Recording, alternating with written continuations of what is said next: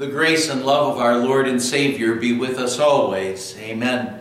The Word of God we want to consider today is our epistle reading for this past Sunday, which was the fifth Sunday after the Epiphany. The Epiphany beginning with the worship of the wise men.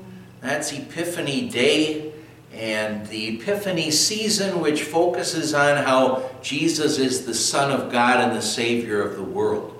Well, our epistle reading for the fifth Sunday after the Epiphany, it's from 1 Corinthians chapter 2, verses 1 to 5, where the Apostle Paul wrote, "When I came to you, brothers, I did not come with eloquence or superior wisdom, as I proclaimed to you the testimony about God. For I resolved to know nothing while I was with you, except Jesus Christ and Him crucified. I came to you in weakness and fear, and with much trembling. My message and my preaching were not with wise and persuasive words, but with a demonstration of the Spirit's power, so that your faith might not rest on men's wisdom, but on God's power." My dear friends in Christ, the Apostle Paul founded the Corinthian congregation during his second missionary journey, and that Corinthian congregation, they were really blessed because God allowed the Apostle Paul to stay there in Corinth for about a year and a half.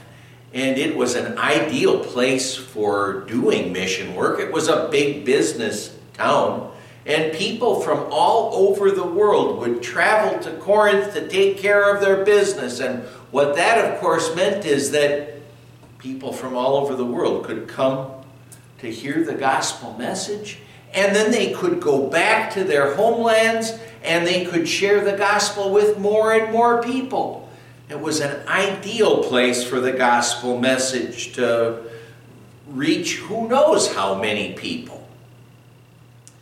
But then after the Apostle Paul left Corinth, and it wasn't because Paul left Corinth necessarily, but after Paul left Corinth, then the Corinthian congregation started to experience some real problems. And one of the problems that they experienced was splitting into different factions, into different groups, in which people pledged their allegiances to the different preachers and teachers that maybe had shared the Word of God with them, such as Paul and Apollos and Peter. And so in this letter, what Paul was doing is he was reminding the Corinthian congregation that their faith should always rest on God's power, on Jesus Christ, on the gospel of Jesus Christ, and not on the person who preached the gospel to them. Paul said, "When I came to you, brothers, I did not come with eloquence or superior wisdom as I proclaimed to you the testimony about God." Paul's statement here might make us wonder just a little bit about what kind of a preacher Paul was. Apparently, he wasn't a super eloquent orator. And he doesn't seem to be like those flashy TV preachers, with their $1,000 or multi-$1,000 suits that they wear. He wasn't like them. He wasn't like those TV preachers who could enthrall audiences with their appearance and the way that they would eloquently speak to the people with their words. Rather, what Paul does is he simply proclaimed, it says, the testimony about God. And now see, that's what proper preaching is all about. What's most important is not how a preacher preaches, but what a preacher preaches. Proper preaching, faithfully proclaiming God's words. Paul said, "I came to you in weakness and fear, with much trembling. My message and my preaching were not with wise and persuasive words." Paul knew that what God had done is God had entrusted to him the gospel message.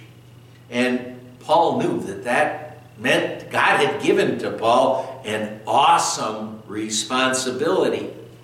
He knew that he was a sinful human being, and that it was only with God's help that he could faithfully share the gospel with his listeners.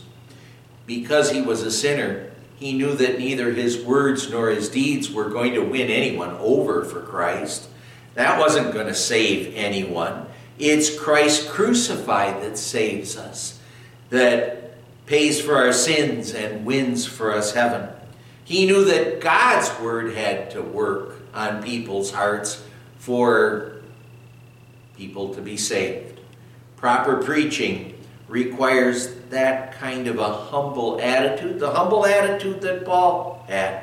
An attitude in which he said, it's not me. It's not about what I do. It's rather proper preaching, faithfully proclaiming God's word. May our faith always rest on God's power and never think that it's about us. It's about God. And, well, when we think about may our faith always rest on God's power, what we're really doing is we're asking God to help pastors and all of us as we would share the gospel with family, friends, and acquaintances to tremble at God's word and recognize that that's what's important.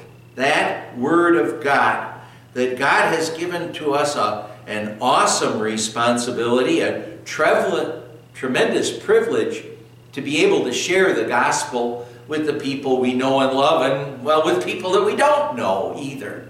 But he's given us a tremendous privilege of sharing that gospel, and it can do some amazing things to tell the world. Well, this is proper preaching. To tell the world that Jesus lived and died for us, that he paid for all of our sins, that he paid for all of the sins of the world. His resurrection from the dead, it proves that fact, so that whoever believes in Jesus won't perish, but will have eternal life. What Paul's telling us today is that what the world needs is not really great preachers. It needs proper preaching. Amen. Let's pray. Lord God, Heavenly Father, thank you for giving us preachers like Paul who are concerned about proper preaching, about preaching Christ crucified for us. In his name we pray. Amen. The grace of our Lord Jesus Christ and the love of God the Father and the fellowship of the Holy Spirit be with you always.